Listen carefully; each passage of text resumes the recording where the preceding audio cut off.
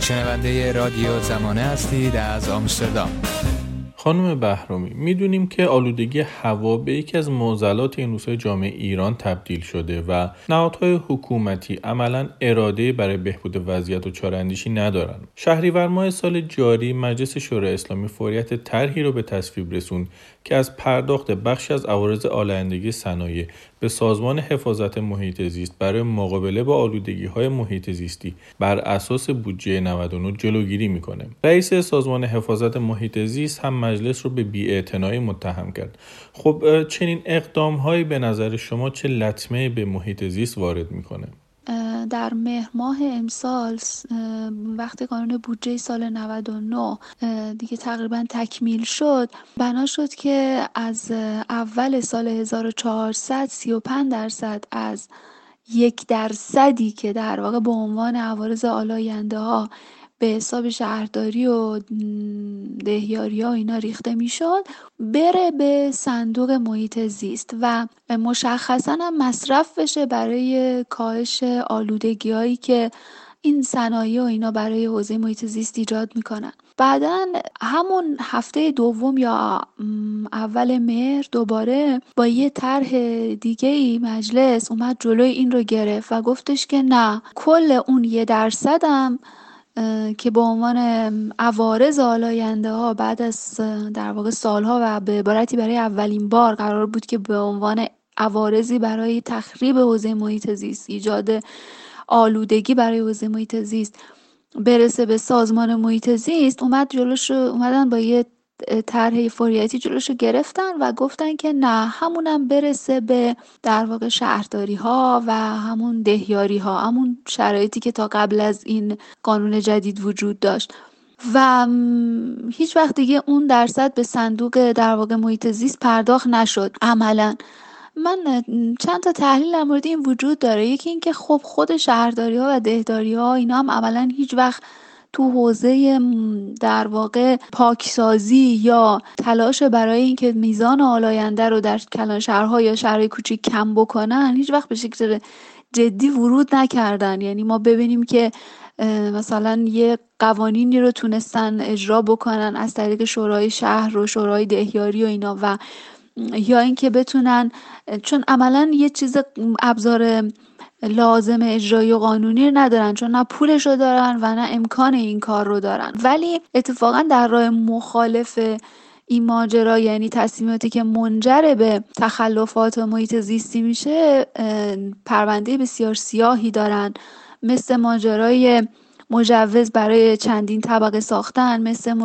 ماجرای حذف فضای سبز شهری و ماجرای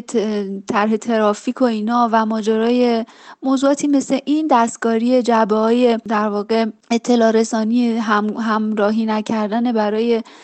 جمع‌آوری داده‌ها اطلاعات از اماکن و مراکز آلوده کننده که تو پروژه‌های تحقیقاتی گزارش‌های ازش داشتیم و موارد دیگه. در این حوزه مثلا قانون بود که باید نظارت میکرد، قانون بود که باید یا ابزار کافی رو به شهرداری و شورای شهر میداد یا شورای دهیاری میداد، یا اینکه باید ابزار قانونی بود که در واقع اعلام جرم میکرد برای اینها، این کارو مجرمانه تشخیص میداد و بعد از اون طریق میتونست قوه و نهاد قضایی وارد ماجرا بشه. ولی عملا هیچ کدوم از این ابزارها به کار گرفته نشد، نه ابزار قانونی و نه ابزار اجرایی یا قضایی. به خاطر همین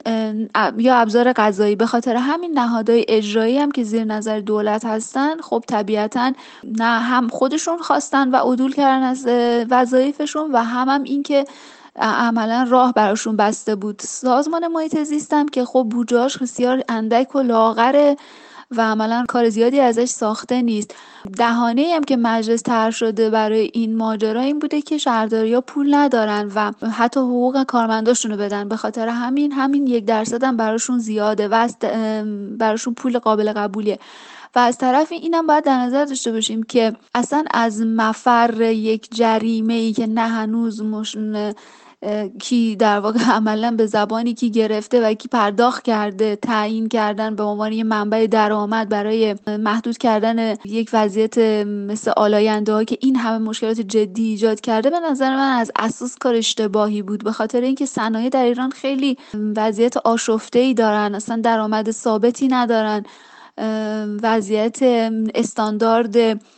آلاینده و پسابای صنعتی این اصلا خیلی وضعیت نامشخصیه در مورد صنایع در ایران. حتی هم صنایع کلان مثل سیمان و فولاد و شرکت‌های پتروشیمی و نفت هم تبعیت نمی‌کنن از قوانین محیط زیستی، بهش احترام نمیذارن و خودشون رو ملزم به اجراش نمیدونن،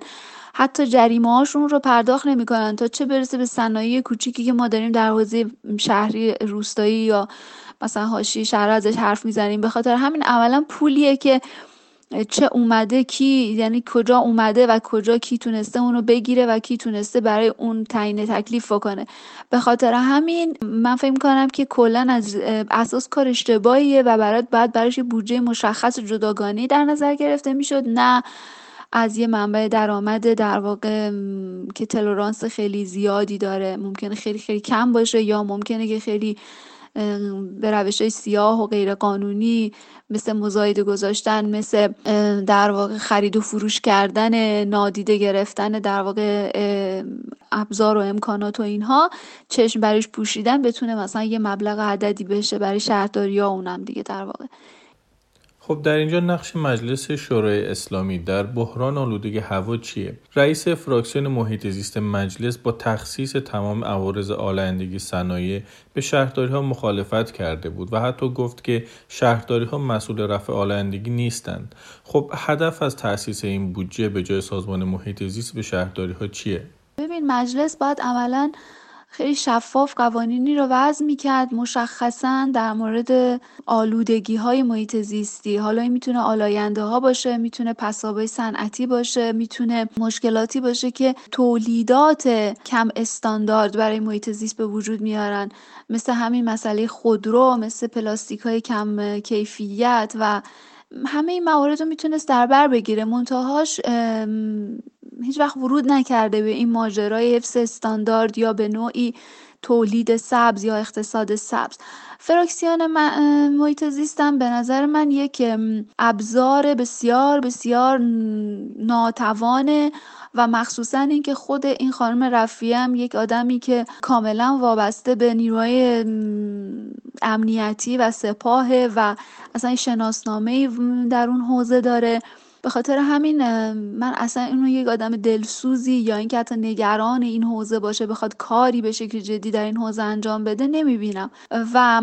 از طرفی فراکسیون هم داریم میگیم فراکسیون که عملا توانایی خاصی نداره در مجلس، یعنی فراکسیون به لحاظ حقوقی هم اگه در موردش سرچ بکنی خیلی کار خاصی نمیتونه انجام بده، ولی مثل رئیس کمیسیون ها نیست و عملا مثلا چیزای کنترلی و نظارت و پیشنهادی و اینا داره، سمتش این شکلیه. و به این ترتیب من فکر می‌کنم که مجلس نه فقط در حوزه قانونگذاری، در حوزه تخصیص بودجه و اینها، بلکه در باز کردن یک راهی که بشه مجرمین رو پیدا کرد و در واقع خسارت ازشون خواست، یا در حوزه‌ای که بشه نهادهایی رو ملزم و موظف و مسئول کرد هم نتونسته ورود بکنه تو حوزه قانونگذاری. خب اجرا هم که عملاً وزارتخونه‌های زیادی خودشون مقصرن. مثلا تعهداتی که در سال 98 تا 99 باید انجام میشد تو حوزه محیط زیست بیشتر بخشش برمیگرده به وزارت صنایع و بعد وزارت نفت و بعد وزارت نیرو. خب اولا اینا هر سه گروهای اجرایی وابسته به دولت هستن، وزارتخونه‌ای که درآمد خیلی زیادی دارن و هیچ کدومشون هم هیچ وقت ورود نکردن و مسئولیت نپذیرفتن. حتی الان میبینیم که تو همین ماجرای مازوت و بنزین کم استاندارد و اینا هم هیچ کدوم ورود نکردن. مجلس هم خب ازشون پرسش حتی نکرده تا چه برسه به استیضاح و اینا. به خاطر همین من در این مجموعه رو کلا به این شکل بسیار ناکارآمد میبینم و غیر مسئول. با توجه به شرایط موجود عوامل اصلی آلودگی هوا در کلان شهرهای ایران چیه؟ مسئولای جمهوری اسلامی میگن که گاز طبیعی کافی برای سوزاندن در نیروگاه‌ها ندارن، چون مصرف خانگی گاز در فصل سرما خیلی زیاده و باید الگوی مصرف تغییر بکنه. نظر شما در این مورد چیه؟ و سوال دیگه این که آیا بدیلی برای مازوت برای تولید برق وجود داره؟ عوامل آلودگی توی کلان شهرها خب بخش خیلی متفاوت و زیادی هستن. اون چیزی که مرکز تحقیقات آلودگی هوای کشور اعلام کرده میگه که بیش از 40% برمیگرده به خودروها، حدود 18 تا 20% مال صنایع، 12 تا 15% مال نیروگاه هاست و یه بخشش هم خب برمیگرده به فرودگاه ها و راه آهن و این نهادهای در واقع متفرقه دیگه، ولی که سهم تقریبا کمی دارن. منتهاش این اعداد تو طول سالهای متفاوت میانگینش میتونیم بگیم که به نوعی ثابت بوده، به خاطر همین یک سهم و درصدیه که قابل پیش بینیه. اینم قابل پیش بینی بوده. اینم نقش عددم و اینکه این در سالهای متفاوت تقریبا ثابت بوده موضوع بسیار مهمیه، برای اینکه این نشون میده تو کدوم حوزه ها کمتر کار شده و تو کدوم حوزه ها میشده ورود کرد برای کاهش میزان تولید آلاینده ها. مثلا مهمترین بخشش خودرو. خب ما میدونیم که مافیای خودرو بحثش مطرحه، بحث استاندارد بنزین مطرحه، بحث عدم سرمایه گذاری روی حوزه حمل و نقل ناوگان حمل و نقل عمومی پاک مطرحه. حتی پمپ‌های بنزینی که کنترلی برشون نیست و میزان آلاینده بسیار زیاد و خطرناکی مثل اوزون و اینا رو بیشتر در این مراکز تولید میشه. به این ترتیب خب ما میتونیم اینا رو تقسیم بندیشو اینطوری در نظر بگیریم و برای هر کدومشون یه درصدی قائل باشیم، اما اینا به صورت موارد در واقع مقصرین اولیه میتونیم اونا رو بگیم، اما یه مقصرین ثانویه هم وجود دارن، مثل مسئله‌ای که در واقع تو حوزه فضای سبز شهری مطرحه، مثل مسئله بسیار مهم حاشیه نشینی در کلان شهرها مطرحه که در واقع جانمایی مناسب برای مراکز خرید، برای پارکینگ ها، برای استفاده از منابع انرژی تازه و جدید، اینها باز موضوعات ثانویه‌ای هستن که ولی تاثیر بسیار مستقیمی دارن روی میزان تولید آلاینده. علیرغم اینکه تمام این موضوع توی کشورهای متفاوتی از جهان تجربه شده، خب ما توی ایران نه براش برنامه ریزی کردیم نه براش سرمایه گذاری کردیم. اقداماتی از این دست مانند طرحی که مجلس شورای اسلامی به تصویب رسون چه تأثیری بر تضعیف هرچه بیشتر سازمانی مانند سازمان محیط زیست داره و کارنامه سازمان محیط زیست در دوران آقای عیسی کلانتری به ویژه در زمینه آلودگی هوا رو چطوری ارزیابی می‌کنید؟ ما سال 2005 از 2005 در واقع سازمان‌های زیادی ورود کردن به این که ما باید جلوی سوختایی که گوگل تولید میکنن رو بگیریم، برای اینکه انواع فرآورده‌های تولیدی اکسید گوگل، دی اکسید گوگل رو اینا میتونن خیلی مضر باشن و جزو آلاینده‌های ماندگارن. اون چیزی که جهان از دی اکسید گوگرد و سوخت مازوت که اون رو در واقع منجر به تولید گازوئیل و مازوت که منجر به تولید دیکست گوگل میشناسه بیشتر حوزه صنعت کشتیرانیه، برای اینکه گازوئیلی که در واقع با کیفیت بالا که گوگرد کمتری داشته باشه و دیوکسید گوگرد کمتری تولید بکنه رو خیلی وقته که خب کشورهایی که دارن تو این حوزه تولید فرآورده‌های نفتی هستن روش کار میکنن، ولی مسئله اصلی مازوت بود که برای سوخت کشتی ازش استفاده میشد. برای همین سال 2017 یه قانونی مصوب شد به نام ایمو 2020 که فرصت داد به کشورهای جهان تا در واقع که مخصوصا کشورهایی که نفت خام استخراج میکنن برای بخش فرآورده ثانویه‌شون مثل مازوت برنامه ریزی بکنن، یعنی یا اون رو به شکل کامل گوگرد زدایی کنن یا اینکه تکنولوژیشون رو توسعه بدن که مقدار تولید مازوت به شدت کاهش پیدا بکنه و بشه اون رو مثلا یه جوری مدیریت کرد. ولی ایران از این قوانین تبعیت نکرده و هیچ برنامه ریزی در تمام طول این سالا نداشته. خب طبیعیه که الان به شرایطی رسیده که نه کسی مازوت ایران رو دیگه میخره حالا یه بخشش هم به خاطر تحریماست، ولی یه بخش زیادش هم به خاطر اینه که استاندارد خیلی پایینی داره، بیشتر از 3 برابر مازوت تولیدی استاندارد که تو جهان میشناسن گوگرد داره و به خاطر همین دیگه کسی این مازوت رو نمیخره. و از طرفی ما هیچ وقت روی صنایع نفت، استخراج پتروشیمی و اینام هم کار نکردیم، به خاطر همین همچنان داریم مازوت زیادی تولید میکنیم و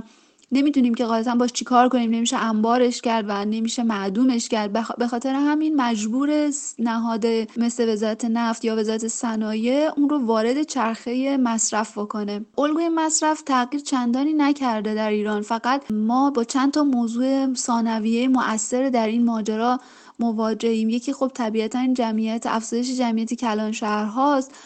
و مسئله بعدی مسئله ساختمون سازیه که در ایران خب معماری سبز اصلا عملاً هیچ معنی نداره. روی حوزه آموزش مصرف بهینه هم که کار نشده و در واقع تو حوزه انرژی ما روی بهره‌وری از انرژی هم استفاده نکردیم. برای همین ممکنه بخش زیادی از انرژی رو مصرف کنیم بدون اینکه حتی تو همین حوزه گرمایش بتونیم بهره‌وری کافی رو ازش داشته باشیم، مثل مسئله عایق سازی، مثل مسئله انتقال انرژی که مقدار زیادی از انرژی رو مثلا تو حوزه انتقال اصلا هدر میشه. و جانمایی مناسب هم که خب برای مراکز تجاری یا مراکزی که میتونه هم توی ترافیک هم توی پیک مصرف تاثیر داشته باشه انجام نشده. برای همین شما میبینید که اینا تمامش در کنار هم یه زنجیره رو میسازه که میتونه مسئله بحرانی مثل شرایطی که ما امروز باش مواجه هستیم رو پیش بیاره. چه اقدامایی سازمان محیط زیست انجام داده که عملاً هیچی، به خاطر اینکه ما تا یه زمانی مثلا تا اواخر دهه 80 آمار حداقل منتشر میشد که چقدر دی اکسید گوگرد، چقدر نمیدونم اوزون، چقدر تمام این آلاینده‌ها دقیق اعلام میشد که در طول سال چقدر تغییر کرده. گزارش سالانه رو حداقل تو سایت سازمان محیط زیست میشد ببینیم، ولی الان دیگه همون داده هم به طور کامل جدول بندی شده و نموداری بر اساس تفکیک استان‌ها که هیچ وقت نبوده، ولی بر اساس مصرف کشوری هم حتی دیگه تولید منتشر نمیشه. و چیکار کرده؟ نه عملا هیچی. مثلا حتی ما تقدیر داشتیم از وزیر نفت در دوره آقای کلانتری، در حالی که مثلا شما میبینید حتی توی کشور نروژ که معادن که بخش زیادی از نفتش اصلا دیگه استخراج نمیشه و کلی کار کردن روی جایگزینی انرژی‌های پاک، هم نمیاد رئیس مثلا یه وزیر محیط زیستش بیاد تشکر بکنه، تقدیر بکنه از وزیر نفت یا حوزه انرژی، برای اینکه این یه کار کاملا مفهوم روشنی داره. به خاطر همین ما حتی در ایران که تمام این اهداف وزارتخونه‌ها و صنایع و اینا در نهایت پیش میره برای منفعت یه گروه اقلیت، میاد مثلا آقای کلانتری همچین برخوردی میکنه. و نهادهای غیر دولتی یعنی سمنها هم که اصلا نمیتونن ورود کنن. مثلا من دیدم که یکی از مسئولین شورای شهر در تهران گفته بود که خب مطالبه گری مردم میتونه اینو به نتیجه برسونه، در حالی که خب راه مطالبه گری چیه؟ راه مطالبه گری اینه که مردم بتونن اعتراض بکنن، تعصب بکنن. مثلا اینجا ما در ایتالیا میدونیم که تمام اعتصابات کارگری یه بخشش اصلا تعطیلی سندیکای اتوبوسرانی، تعطیلی سندیکای راه آهن و مترو، قطاره که حتی همزمان در سراسر کشور میتونن اعلام تعطیلی بکنن، ولی مردم این ابزار مطالبه گری رو ندارن و نه سازمان محیط زیست این اعتراض رو، این مطالبه گری رو حمایت میکنه و خودش رو در مواجهه حقوقی با مردم در سمت مردم میبینه، در مواجهه حقوقی با این موضوع، و نه اینکه خود حتی شورای شهر و نماینده‌های مستقیمی که به هر حال با حوزه اجرایی زندگی روزانه مردم در ارتباط هستن خودشونو ملزم میبینن که بخوان فعالیتی بکنن. به این ترتیب اولا مطالبه گری مردمی هم از معنا در واقع ساقط شده. و خب ما میدونیم که تو حوزه محیط زیست هیچ صنف و سندیکایی هم کار فعال نیست یا رسانه‌ای که در موردش جدی بنویسه. من چند وقت پیش اتفاقا به یکی از بچه‌های رسانه همشهری معترض بودم، گفتم که شما خیلی شفاف باید در مورد این موضوع گزارش بکنید، و اون بچه‌ها حتی میگفتن که ما مینویسیم و کسی نمیبینه و کسی توجهی نمیکنه، یعنی فقط صرفاً یک عادی سازی مشکل و این نرمال سازی با نوشتن گویی که داره پیش میاد و من فکر می‌کنم که تمام اینا مسئولیتایی بود که حوزه محیط زیست حداقل باید بهش ورود می‌کرد، یا همونطور که در یه وقتی در صحبتام نوشته بودم این که حداقل میگفت که آقا جان من ناتوانم، به عنوان یه سازمانی من تو این حوزه دیگه نمیتونم هیچ کاری انجام بدم و هیچ ابزاری ندارم و هیچ توانی ندارم به عنوان یه سازمان و نهاد کنترلگر و ناظر. با هم باشیم یک صدا. رادیو زمانه.